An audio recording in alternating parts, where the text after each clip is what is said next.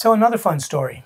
A friend of mine came up to me the other day and was like, "Hey, Dr. Allo, I've been running pretty much 2 to 3 miles a day, at least 4 days a week for the last 3 months, and I haven't lost any weight." Now, this guy's a friend of mine. He works in the information technology industry. Super smart guy, and he had read somewhere or talked to some people, and they told him you got to run and do some activity, and you lose a ton of weight. So he came to me. He's like, "You're the weight loss guy. I'm not losing any weight. So what do I do?"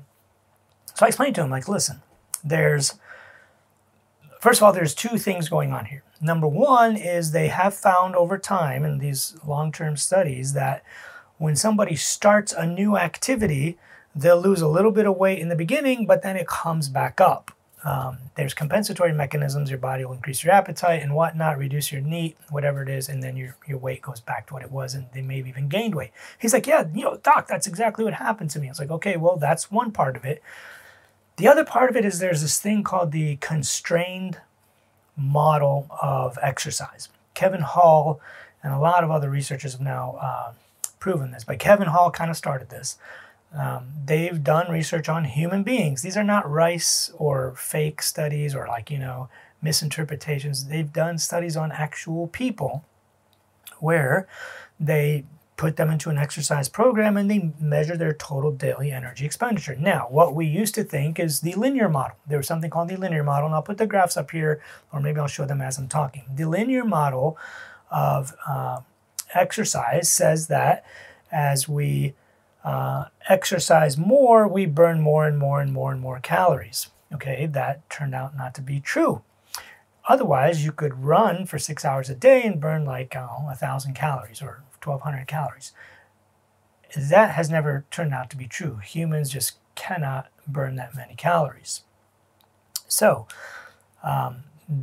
now we believe in something, and I think Ponzer was also involved in these studies as well. He did these studies on the Aborigine tribes, or the tribes that are mostly hunter-gatherers and are more active.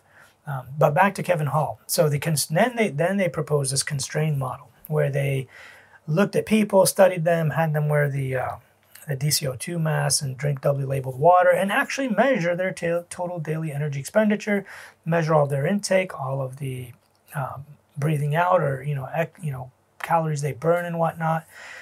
They found that it's actually there's a cap to the amount of exercise and calories you can burn with exercise. So when you're inactive, here's how it looks. When you start activity, you burn calories, and then it goes like this, and it kind of plateaus.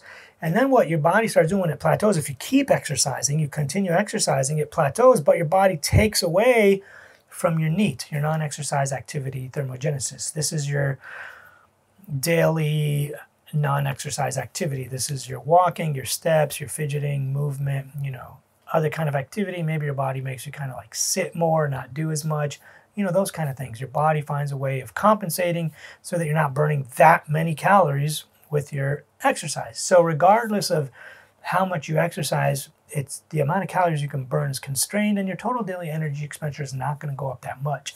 Furthermore, if you look at the charts of how much exercise actually contributes to your total daily energy expenditure, it's not that much.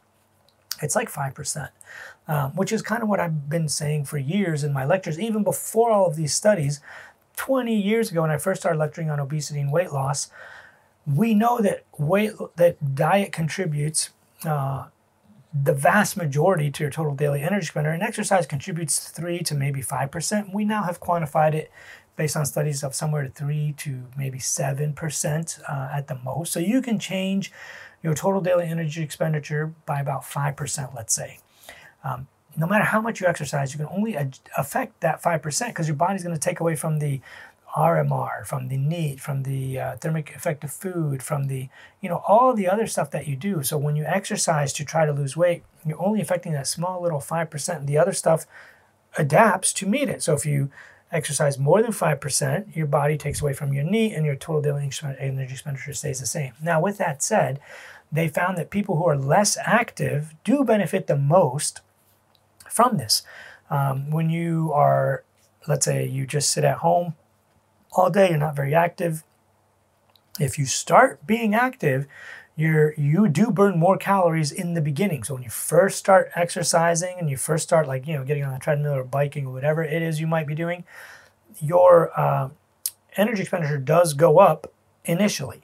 But then as you keep doing it and proceed doing it, it's capped again, and then you're just flatlined again, and your body's taken away from some other stuff. So that's kind of like the summary version of it. I'll put the links below, and you can click on the studies and read them. People who are more overweight also seem like they benefit more from being active. But also there's a compensatory mechanisms, and your body does start taking away from other stuff. So when you first start doing something, if you're inactive and you're obese, it works to a certain point. But then after that, you're only affecting about 5% of your total daily energy expenditure. I hope you learned a lot.